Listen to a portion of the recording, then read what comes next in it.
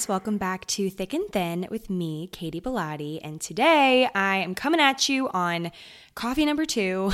I'm sitting here with another mug of coffee because the first one was just not enough for me. I don't know what is going on. I think I'm becoming too dependent. I need to wean myself off of coffee, but I've just been loving my Nespresso. As you guys know, I'm not even sponsored by them. I wish I was, because the number of Nespresso pods I'm going through these days is unhealthy. Anyway, on coffee number 2, I have a really great episode for you guys today. I am going to talk a little bit about some things that no one really talks about, I think, which, has to do with kind of this like self-hatred spiral we sometimes find ourselves in. I picture it kind of like one of those like slides at a theme park or at a water park where it's like a spiral kind of corkscrew slide. And, I feel like we sometimes find ourselves like midway through the spiral slide of hating ourselves, and we're dangerously close to getting to the bottom.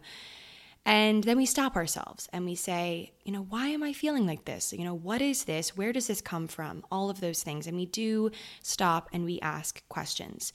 And so I want to talk about that today and about how we can get ourselves back up the slide, and why we're even there on the slide in the first place. So I want to talk about that, get to the root of those things. But I also have some really interesting psychological nuggets and new mindsets that I've been toying with this week. I have journaled heavily about these things, and since this podcast, as we know, is my spoken diary, I felt it was a great moment today to share all these little gems with you guys, the thoughts, the learnings I've been thinking about based on some TED Talks, based on some books I've been reading. And so, today we'll be chatting about motivated reasoning, which is kind of, why you think you're right when you're actually wrong, and how our brains can invent narratives and send us down a total rabbit hole of overthinking, over-criticism, spirals of self-hatred. And then finally, at the end of the episode, I want to talk about this concept of, really ambitious people have no need to prove themselves, because that's totally false. Like I hear this, I think this, and I'm like, okay, there's just no way. And in truth, there is no way. People with ambition, people who are accomplishing a lot of times have these secret things they're harboring that not many people know about. So I'm going to talk about that too. All these things and more in today's episode of Thick and Thin. I feel like a TV show, talk show, whatever, host. But first off, I want to get started today by talking about the book that I told you all I was reading. And so many of you guys freaked out because you're like, this book has changed my life, Katie. I can't believe you're finally reading this. Like, it's so good. And that book is called Untamed by Glennon Doyle. And so I am about a third of the way through the book. I'm kind of savoring it. I don't want to rush through it and miss what's going on. Sometimes I'm like reading at the beach or something and multitasking, and no, not with this book. I've been reading before bed and getting through, a few chapters here and there. And so I'm about a third of the way through, and I have some key sections that I want to, without spoiling the whole book for you guys, because I want everyone to, of course, read it themselves, have some sections in here that I want to talk about a little bit with you guys, because they really struck a chord with me. And this book overall has really struck a major chord. I feel like there's a lot in here that I can really relate to, especially as someone, if you guys know me from way back in the early YouTube days, someone who was super and still kind of is, I have an interesting relationship with religion. So Christianity, I was a diehard going to church camp, really invested in religion, in Christianity for a very long time. And, has since, I've kind of reevaluated what it means to be a Christian, or kind of looked into it a bit from a different angle. I have a lot of things I can share about this. Eventually, I'll do a whole kind of video or podcast about it. But in a nutshell, I just found that Christianity was kind of limiting to me personally. This is a personal thing. And I think it goes along with the whole concept that many Christians know of just stumbling in your faith. And I have stumbled for a while because there were just a lot of problems I saw with Christianity, or just ways that I felt like it didn't represent everyone. And I had a hard time believing. And so this book, Glennon Doyle being a Christian author and, a Christian, she's really reshaped the way that I see my faith and things like that. So this book has been really great. Overall, it's also just taught me that I have been apologizing for a lot of things I don't need to apologize for. I have been looking at my life more as like, how can I help others? How can I please others? How can I, make myself small to make other people bigger? And there's a lot of problems with that. So this book has really taught me all those things. I'm not even like halfway through it and I already feel an impact. So yeah, definitely pick it up if you haven't already read it. But I want to share a few little sections. I just moved my coffee cup out of the way so I can get my book out. I have dog-eared on the bottom of the pages. I always do that. I dog-ear on the bottom when I want to share something with you guys. So if you have the book in front of you, it is page 23. And it's under the chapter called Gatherings. That's the first one I'm going to share. And this is a little kind of story that she shares about her son, Chase. So her son is 17 years old and he has all of his friends over for like a movie night or something. And she was trying to, leave the kids alone, let them, mingle, because it's guys and girls. It's like a mixed company gathering, how we used to do it when we were teenagers. And it was like we were all in the basement and we're like, Mom, like leave us alone, And you can't tell if it's like a flirty thing or what. But so she pops her head down the stairs and says to the kids, like, do you want any snacks? Are you guys hungry? And the boys, of course, are like, yeah, of course. Like, we'd love snacks. And the girls, I'm going to read her actual writing here. It says, the girls are silent at first. Then each girl diverts her eyes from the television screen and scans the faces of the other girls. Each looks to a friend's face to discover if she herself is hungry. Some kind of telepathy is happening among them. They are polling, they are researching, they are gathering consensus, permission, or denial. Somehow the collective silently appoints a French-braided, freckle-nosed spokesgirl. She looks away from the faces of her friends over at me. She smiles politely and says, "We're fine, thank you." The boys look inside themselves. The girls looked outside themselves. We forget how to know when we've learned how to please. This is why we live hungry. Oh, I just got total full body chills from that section because I feel like I've lived that. I feel like I've definitely lived that. Looking at my friends, looking at, as a young girl who, in body image first started being a big buzz topic and something, a pain point where we compared ourselves, I would always look to my friends and think, I don't want to upset the balance of the room by, saying something unpopular or not widely accepted. And especially when it has to do with eating and food, because I had a lot of problems. I still have some problems with food. I'm trying to become, or have a healthier mindset with food. I certainly don't restrict myself, I don't think, but I experience a lot of food guilt, and I will feel really guilty after I eat unhealthy foods, or, if I'm eating and someone says like, oh, like, I'm okay, or they eat something healthier than me, I'm like feeling bad about it. My decision to eat like a burger or something when they get a salad, like I feel insecure around the subject of food, and I always have, and I'm working on it. I follow some really great dietitians who have given me awesome mindsets surrounding this. That's a whole nother episode, honestly. But just in a nutshell, overall, this story really does make you think about how things really, have they changed a lot since I was 17, since I was a teenager and I looked to my friends for decision making, and, I still ask my friends for a lot of advice. Like when I'm even writing a freaking Instagram caption, I'm like, hey, what do you guys think of this? Like, I respect my friends' opinions, and that's one thing. But I also think when you rely too heavily on other people's opinions, that's where you run into kind of a tough area where you need to figure out what you actually feel about things. And, are you hungry?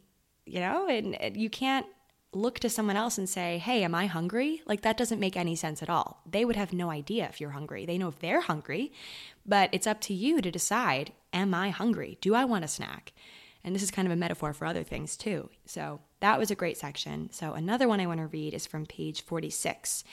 And this one kind of goes hand in hand with that other one. And it says, when I was a child, I felt what I needed to feel, and I followed my gut, and I planned only from my imagination. I was wild until I was tamed by shame, until I started hiding and numbing my feelings for fear of being too much, until I started deferring to others' advice instead of trusting my own intuition, until I became convinced that my imagination was ridiculous and my desires were selfish, until I surrendered myself to the cages of others' expectations, cultural mandates, and institutional allegiances, until I buried who I was in order to become who I should be. I lost myself when I learned how to please. Again, full body chills, total body chills. I can't with this. I just can't, because it's so darn true. Like, I just love when an author rips their heart out, puts it on the page, and it matches my heart, matches what I've been through. And that is what she's done here, because I was talking to some girls on a podcast yesterday. I was on this podcast called Golden Hour Podcast, two extremely sweet, gifted girls. They were amazing, and it was such a fun time on the podcast. But we were talking about this. We were talking about body insecurities and things like that. I think their episode will be out next week, so you guys can listen to the full episode. But we were talking about this. We were talking about, when was the first time you kind of realized, when did your decision-making shift to something that was motivated by other people and people-pleasing and kind of something that wasn't even really you, kind of an out-of-body sort of motivation, something where you were looking to other people, you were looking to make other people happy and making yourself small. And I feel like it was around the age of like 11 or 12 for me when I first realized and kind of got the picture that I was a little bit, a little bigger than my friends, or I wore a bigger jean size. And I remember, having swim team practice, and in the mornings we would do swim team, and it was like 7 a.m. or something, like totally so early in my childlike mind.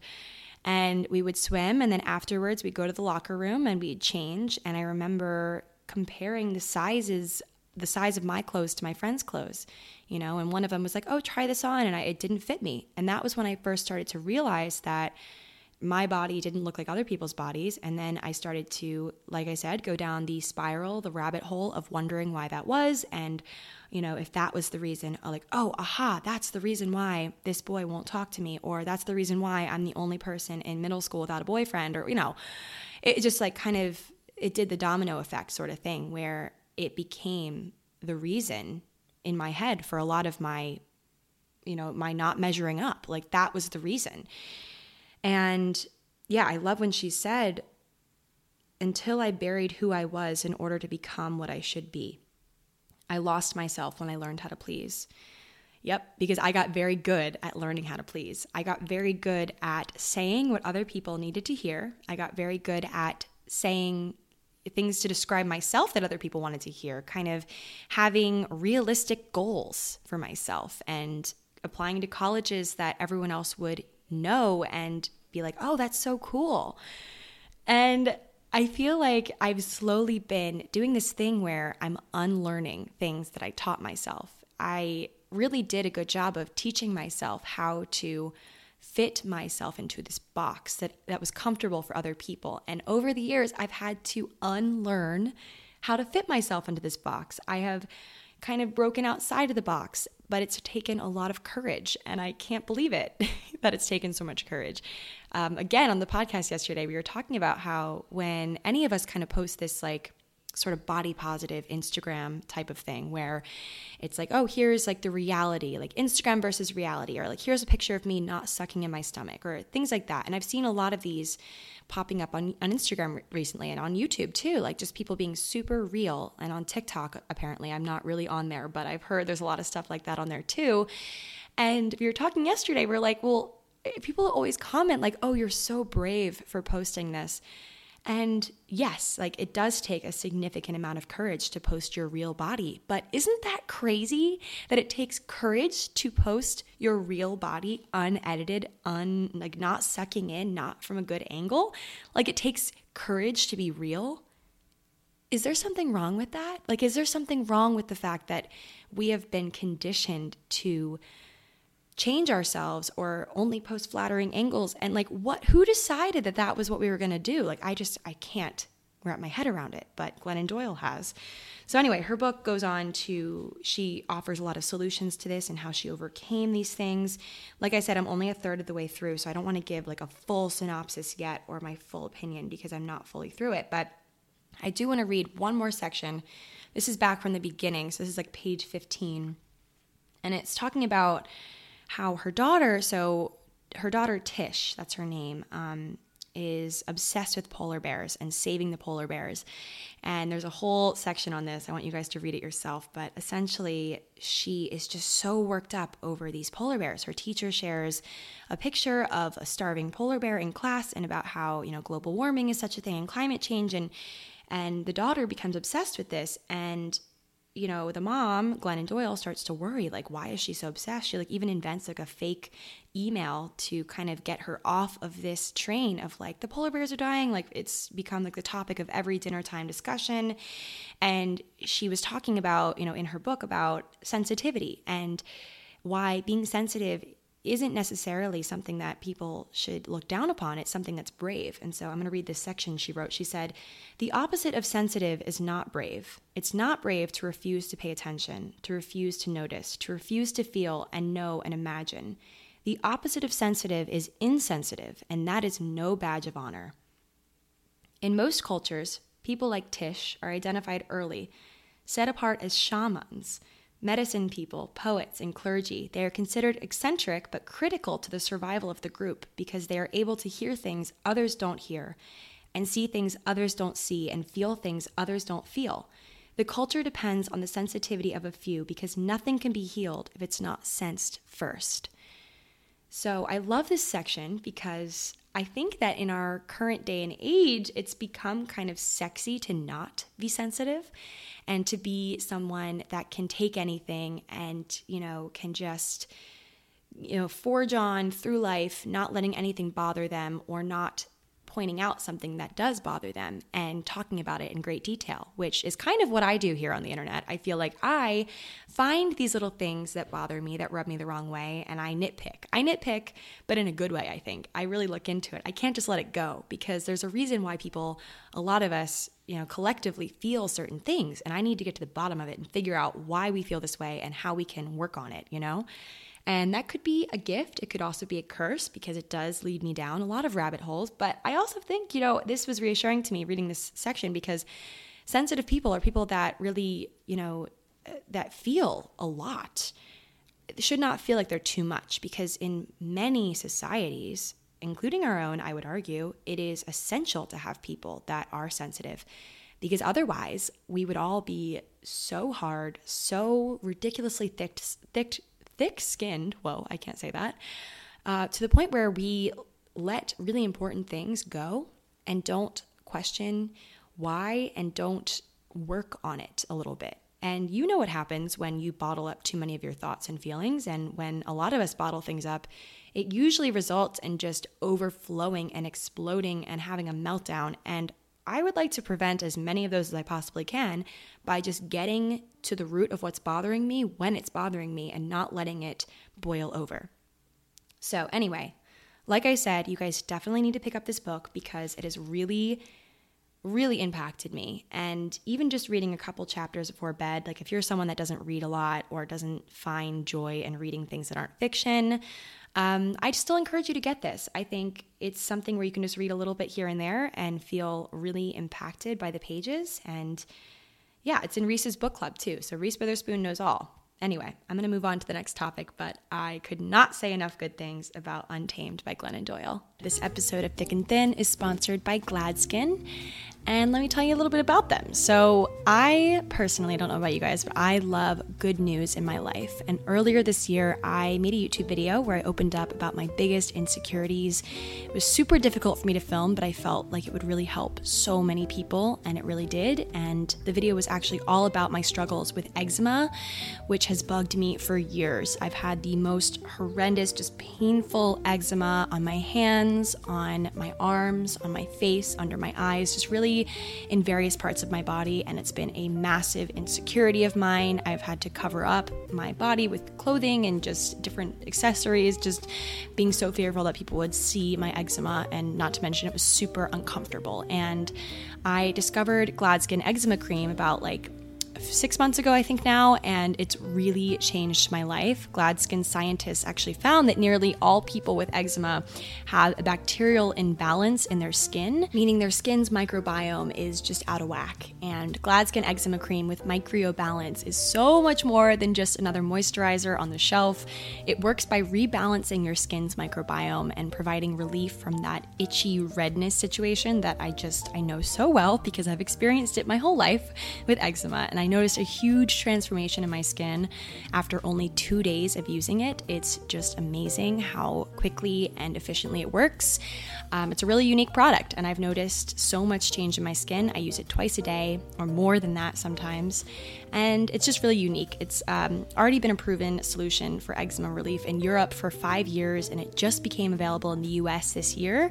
Wish I knew about it sooner. It's different from steroids and traditional over-the-counter moisturizers because they don't rebalance the skin's microbiome. What's worse, they actually contain preservatives, which kills all the bacteria, even the good bacteria that's needed for healthy skin. So I like to say that GladSkin works smarter, not harder, making it safe for everyone, even little babies as young as 3 months old.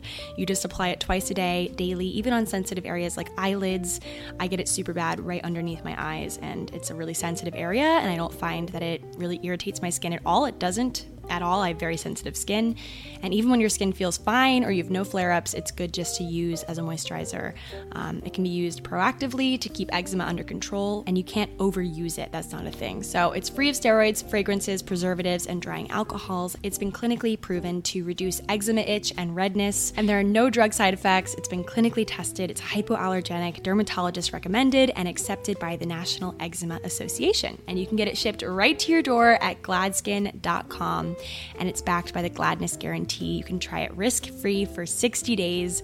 Love it or your money back. If you guys suffer from eczema or know someone that does, definitely try out GladSkin. I have been such a proponent of it for so long because I believe that it truly does work, and I use it myself twice a day. So be sure to check it out, get some for yourself, and use my code KATY10, that's KATY 10, for 10% off any $35 plus GladSkin purchase, and that includes standard free shipping. So use my code KATY 10 on gladskin.com for 10% off. So the next topic of business actually comes from something you guys sent me. One of you guys sent me a TED Talk earlier this week and encouraged me to not only watch it, but talk about it in today's episode. And here I am doing exactly that. I really do encourage you guys, if you see something that you're like, Katie needs to see this, please send it to me, because sometimes I'm just, getting to the bottom of the barrel with ideas of what to talk about.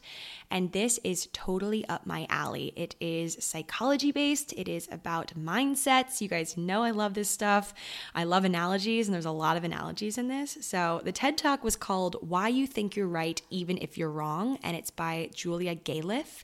It's from a few years ago, and I won't be going fully in depth on everything that it was about and whatnot, because I do encourage you to listen to it yourself. She talks about these really great stories from history that she got all these facts, and a lot of research went into it. So I want you guys to listen to her, speaking about it in her stories. But there is one analogy that Julia came up with that I want to discuss today, and it's called the soldier and scout analogy. You guys know how much I love analogies, and this has to do with motivations. It has to do with how you react to certain situations and how you can even shift these reactions, and you might even be doing these things unconsciously, subconsciously, not even knowing you're doing it. And I didn't know I was doing it until I heard this. So I'm going to stop rambling and just tell you guys what it is. So essentially, there's a battlefield, right? There's been many battlefields in history. I picture a huge grassy field, two sides, in different colors, cannons, bows and arrows, all that stuff, those, what are those things called? Like metal, what do you wear? It's like a armor. Yeah, that's it. Anyway, you can picture it from any phase of life, medieval times, early 1900s, whatever you want to, picture in your head, but picture an old school battlefield. And there are two essential players on the battlefield. One is the soldier, the other is the scout. And the soldier, at first mention sounds like the sexier option. Wouldn't I want to be known as the soldier? It's kind of attractive. It's hot. It's like, ooh, I'm like powerful and bold and all these things. And the scout is kind of viewed as, second in charge and just kind of like the sidekick, because the soldier is often portrayed, and as we kind of know, we hear the word soldier, what we attach to it is this macho fighter type, having elevated adrenaline, before the fight begins or the battle begins, acting upon impulse, wanting to win, wanting to protect themselves and their people. So they have motivation-based reasoning, and the motivation being wanting to win. Like that is what they are rooted in, wanting to win. Fear and desire shapes how they interpret things and how they fight. And so a lot of us are soldier types. We, have this motivation that's based on us wanting to win, us wanting to prove ourselves, and fear of not winning, fear of not succeeding, and desire shapes how we react to certain situations. And on the other hand, the scout has this goal to understand. That's mainly the pinnacle of what a scout is trying to do. They want to understand the field. Their goal is not to attack or defend like the soldier. It's, going out first, mapping out the terrain, charts the potential obstacles, the landmines, figures out the, kind of strategy. They see things as they are, and they want to get a clear picture of reality. They don't want to, head on into battle without charting all the possible risks, seeing the field, kind of measuring the other team, things like that. And so more than just on a battlefield, we can also imagine the soldier and scout roles as mindsets that we have. And some of us have soldier mindsets, some of us have scout mindsets, some of us have soldier mindsets when we maybe probably should have scout mindsets, and vice versa. And these are total metaphors for how all of us process information and ideas in our day-to-day. And so one mindset, the soldier mindset, leads us to sometimes make total errors in judgment. And the scout mindset, honestly, if we infuse a little bit more of that in our lives, we can help prevent those errors by maybe taking a step back, taking a second to evaluate the field. And so I've always, I'll sit here often and tell you guys that I champion my gut feelings. I like going with my gut. Moving out here to LA, went with my gut, just did it, sent it, that sort of thing. And sometimes, it's great, but other times it really gets me into trouble. When it comes to decision making, I feel like going with my gut and being a soldier is kind of a good thing. It's kind of, what I want to be like. But in other ways, like for example, if I'm, sitting here listening to my friend talk to me about this guy that she's seeing, or, certain things where I feel a certain level of bias, like I feel a certain way towards a certain topic, like dating or I don't know, a number of things. But I sometimes can get caught up in my biases and see things as, what would I do in my situation? But I don't think, what should this person do? What should my friend do? I don't see the field.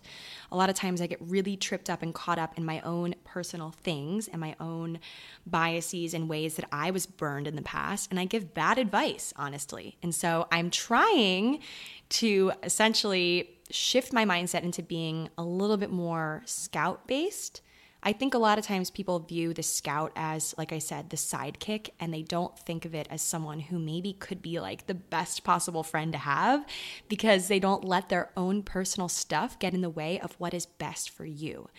So this leads me to motivated reasoning. So this was touched upon a little bit in the TED Talk, but I did some deeper research because I was really hooked on this idea or this concept. So motivated reasoning is a phenomenon where we have these unconscious motivations, desires, fears, etc., that really shape the way that we interpret information and make decisions. And so we secretly kind of want some ideas to win and some to lose. And it's personal motivations for these things. We decide based on our past experiences that, for example, men are toxic, we're over dating, so we want the idea of dating to lose.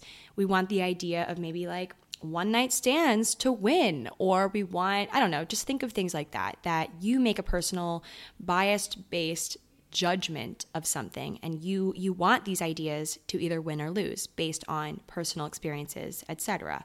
So the TED Talk speaker said, quote, "Some pieces of information feel like our allies. We want them to win. We want to defend them.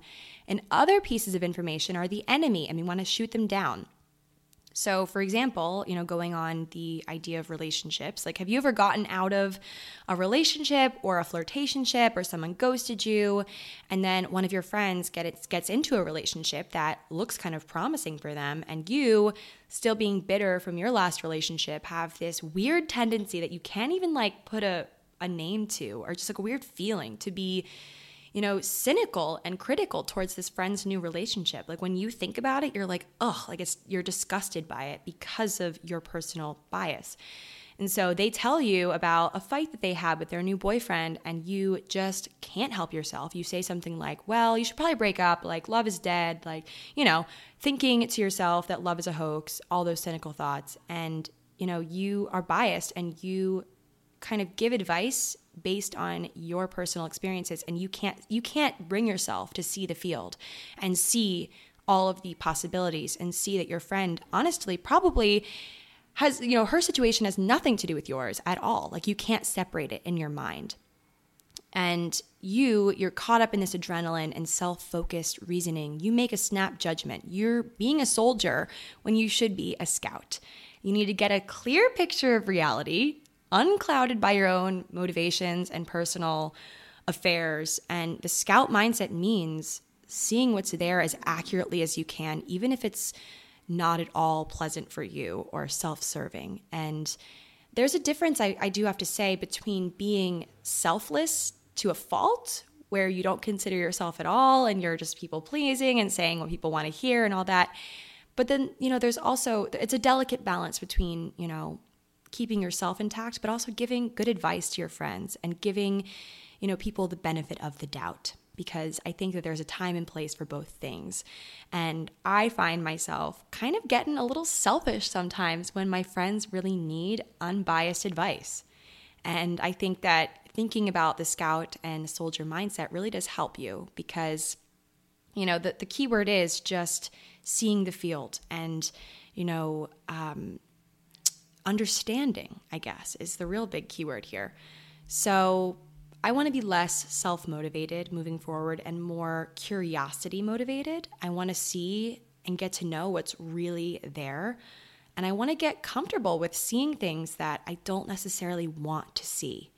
I don't want to decide that I know the answer to something before I really explore all options. Okay, so that is what I took from this TED Talk. I'm going to have it linked in the show notes so you guys can watch it yourself and hear the stories that she shares. But this was really great food for thought, and I think whoever sent this in, I am so inspired by this. So this episode of Thick and Thin is sponsored by Prose, and you guys know I love Prose. I have their products in my shower as we speak. Just used them prior to recording this episode. I showered with them.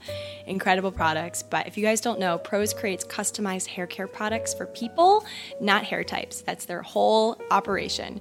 You'll never have to compromise on healthy hair goals with Prose, because every product's formula is made especially with you in mind. Their freshly made to order products are designed to transform with you through seasonal and lifestyle changes. And so they create custom shampoo and conditioners based on your personal hair analysis and their algorithm. And their online consultation dives into every factor that affects your personal hair health. There's very, interesting questions on their quiz that I've never seen another brand do before, where they ask about, air pollution in your area and how much sun you're getting, and just really every factor that goes into your hair health. And with over 50 billion formula combinations, the result is a unique blend of ingredients that caters to your every strand and follicle. And Prose stands by clean and responsible beauty as well. Every formula is sustainably sourced and cruelty-free, which I really admire, and they can accommodate virtually every preference, including vegan, gluten-free, and more. And they're super evolutionary. Their customization process goes beyond the initial consultation. With every single order, they're optimizing formulas based on lifestyle and seasonal changes in your area, and every bottle is made to order. Not to mention, the bottles are so cute. They have your name on them. They're aesthetically pleasing. They look nice in the shower, which is important to me, so I feel like I must note that. They look amazing. And I really have seen a nice change in my hair. I find that my hair has gotten shinier over time using their products. So to take your free in-depth hair quiz and get 15% off your first order today, just go to prose.com/Katie.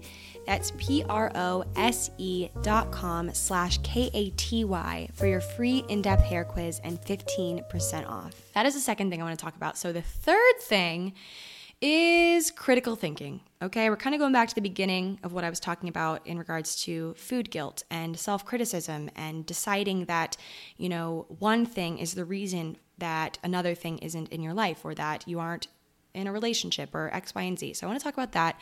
I saw this little nugget on Instagram that I posted on my story, and so many people not only shared it, but also said to me, hey, Katie, can you do a whole podcast on this episode or on this topic? Sorry. And so I'm going to read it to you guys and talk about it a little bit because I have a lot of thoughts. So it says, your brain is like a detective. It's always looking for the evidence it needs to confirm its perspective. If you feel like you lack something or are not enough, it will go on a hunt to prove you right. But awareness stops the cycle. That's why the most powerful question you can ask yourself is, what evidence is my brain currently looking for? And why is it looking for that evidence? And this was written by Drew Purohit, Purohit. Drew spelled DHRU.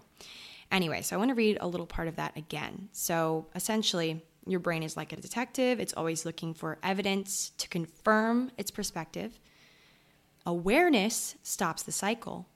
And that is why the most powerful thing you can ask yourself is, what evidence is my brain currently looking for? What is my brain trying to find, dig to find? That honestly is probably unrelated to the problem, but why is it looking for something to grab onto? Why am I looking for an explanation, and why am I trying to find it in my insecurities? Like I picture in my head somewhere like a little bucket labeled Katie's insecurities. And there's just a ton of little like scraps of paper in there that say different things like, oh, my stretch marks. Oh, my, size 6 ass. Like a million different things like just wadded up in this little bucket. And I find that when I have a problem or something that I can't explain that I do or that doesn't happen to me, like why I'm single and all my friends are in relationships or something like that, like a concept, when I'm trying to figure it out and get to the bottom of it, as I do, because I always do these things, I find myself reaching in that bucket. I find my brain is trying to rationalize it. It's trying to figure it out, and it's just easy. It's honestly lazy of my brain to decide that the reason that I am, not measuring up in some way is because of one of these insecurities. That's it. Like, okay, bingo, we got it. That's the reason. Like, oh, I didn't get this, promotion, or I'm not making as much money as my friends or something. Oh, my brain's got to reach into the insecurity jar again because there's clearly a reason for this. And the reason is something that I can somehow control, I guess, or I can't, but it's rooted in an insecurity. But like the post says, awareness is what stops the cycle. Awareness that we're doing this, just kind of coming to terms with the fact that we are making silly excuses with insecurities at the root. And maybe we'll never know the reason, and maybe it's okay that we will never know the reason, or maybe there is no reason at all. And so we've got to stop giving our brains fuel to hate ourselves. And I think knowing that other people feel the same way does really lessen the blow. I put on my Instagram story earlier this week when I discovered this post, actually, hey guys, like what are your biggest self-critiques? Like where do you criticize yourself the most? And I didn't specify, body or mind or anything like that. And I swear to you guys, out of like 1,000, like thousands plus of, people's reactions and comments to this, 70% of them were body related. And it broke my heart, but also made me feel something. And the feeling was kind of like, I feel you. Like it was related to how I feel about myself, I feel, because I'm really hard on my body. And just scrolling through this somehow made me feel a little bit better in a way. It made me sad, but it also made me feel a little bit better because it's something that for some reason we're programmed like this now. I don't know why. I don't know what it is. I think it does stem from childhood. It stems from like I said, us trying to, our brains trying to rationalize why something is happening to us. And for some reason, it's just easy to blame it on our bodies. It's easy to say, oh, well, it's because I'm not a 00. It's, I'm not the skinniest of my friends. I, will always have to jump to put jeans on. Like, your brain is looking for the evidence and it finds it in your body and it sucks. And you say, oh, like there's a reason now. It makes sense. Like, this is why I get less attention from guys. This is why I don't have as many followers on Instagram. This is why. It's because I'm not so confident in my body. It's because I don't have, perfect curves. That's why. No, it literally does not. It does not make sense. That is not why. Why are we like this? Like, why do we jump to invention and not to reasoning? Why do we not want to see the whole field? Why do we not have the scout mentality here? Why do we decide that, the reason is insecurity? The reason is something that we, quote, can't control, or if we lost 10 pounds and we could control it. And like, why are we like this? Why? And it's because we are just so wired to compare ourselves. And I don't know why. But this actually does lead into my fourth and final concept for today's episode, a little more food for thought. And this has to do with ambition and further just how we compare ourselves to people, not only in terms of body image, but also ambition in other places, in the work world, in the hustle town, Hustleville. Oh, I hate that I just said that. I really hate that. Let's take a moment to pretend like I didn't say that.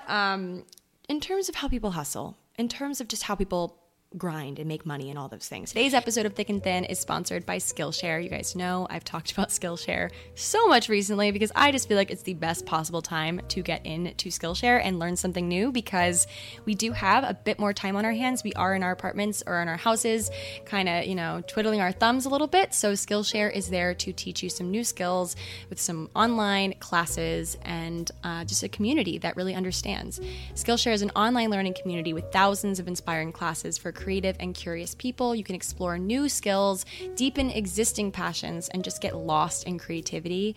There's multiple class topics that I am super passionate about on the site that I'm just constantly diving into, like productivity, freelance and entrepreneurship, film and video. There's some others like, graphic design, of course I love, illustration, photography. There's a lot. There's more than a few topics that I like on there. A lot of you guys have specifically asked me how I've gotten so good with Procreate, the app for the iPad, which I use to draw and sketch and write all my hand lettering stuff. And I've learned a lot of those skills from Skillshare. There's a class on there right now about floral pattern that I'm about to take, which I'm very excited about. So yeah, they have a bunch of classes in just various realms, Procreate being a big one as well. And just illustration. So I really love Skillshare. You guys know I've talked about it a lot, so I definitely love it. It's just easy to break up your routine of, a day spent indoors, things just getting super monotonous with a Skillshare class. So definitely check it out. As always, I do have a special deal for you all. You can explore your creativity and get 2 months free premium membership at Skillshare.com/thickandthin.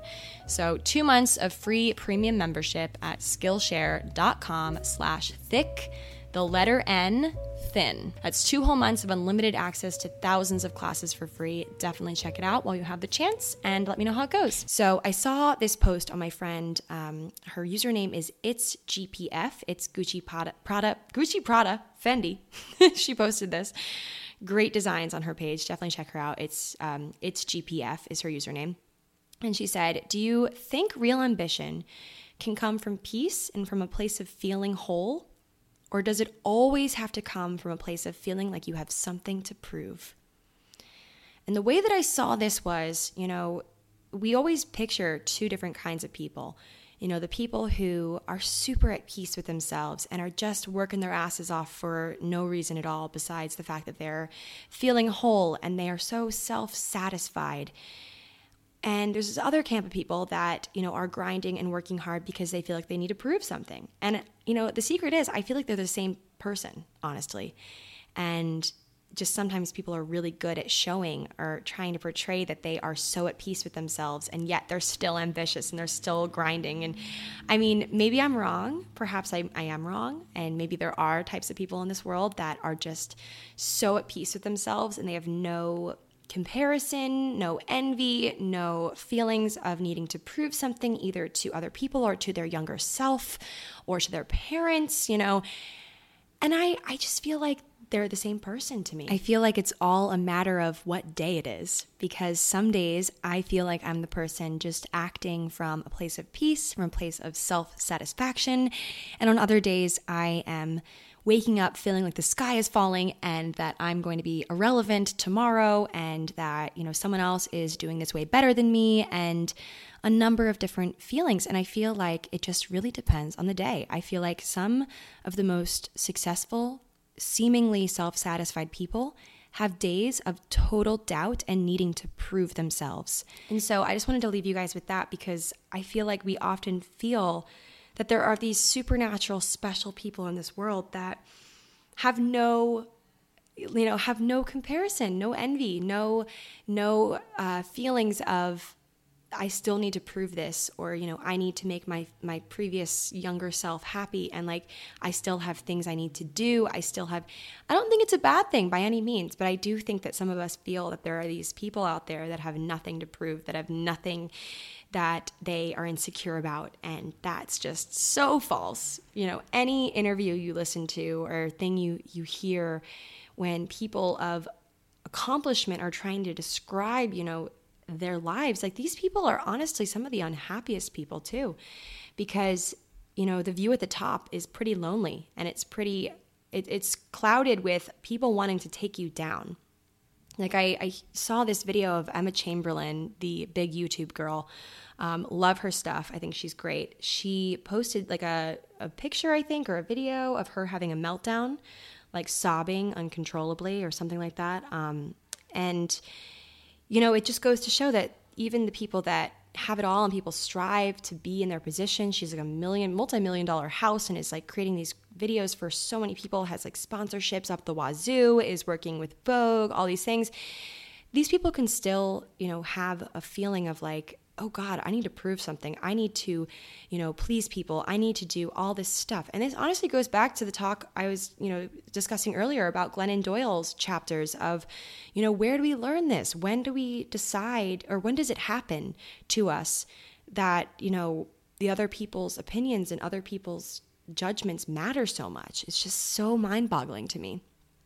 But I just want to leave you guys with that. You know, I want to ask you guys this question. Do you think that real ambition can come from peace and from a place of feeling whole, or does it always have to come from a place of feeling like you have to prove something? You know, we admire so many people because we think they're successful and have it all, but are they whole? How do they feel about their own success? That is what my friend said to me when I answered this question to her. So, yeah, I might have misinterpreted this whole thing, but that's how I see it. Because I think sometimes, you know, you think a lot of people are more whole than they are. And I think a lot of people have missing pieces, and that's okay. And I feel like people think that someday they will have all the pieces filled. And honestly, sometimes, you know, you got to think to yourself, maybe I won't ever find these missing pieces. And that's okay, I think. So that's the way I see it. I'm hungry. I need lunch. It's 1:00 and I haven't eaten anything besides a granola bar today. So I'm going to go to the kitchen. Hope you guys enjoyed this episode of Thick and Thin, and a lot of these little nuggets hopefully made you think and made you, you know, think critically about how you are interpreting things. And yeah, that's it for the episode. Hope you guys enjoyed. Bye.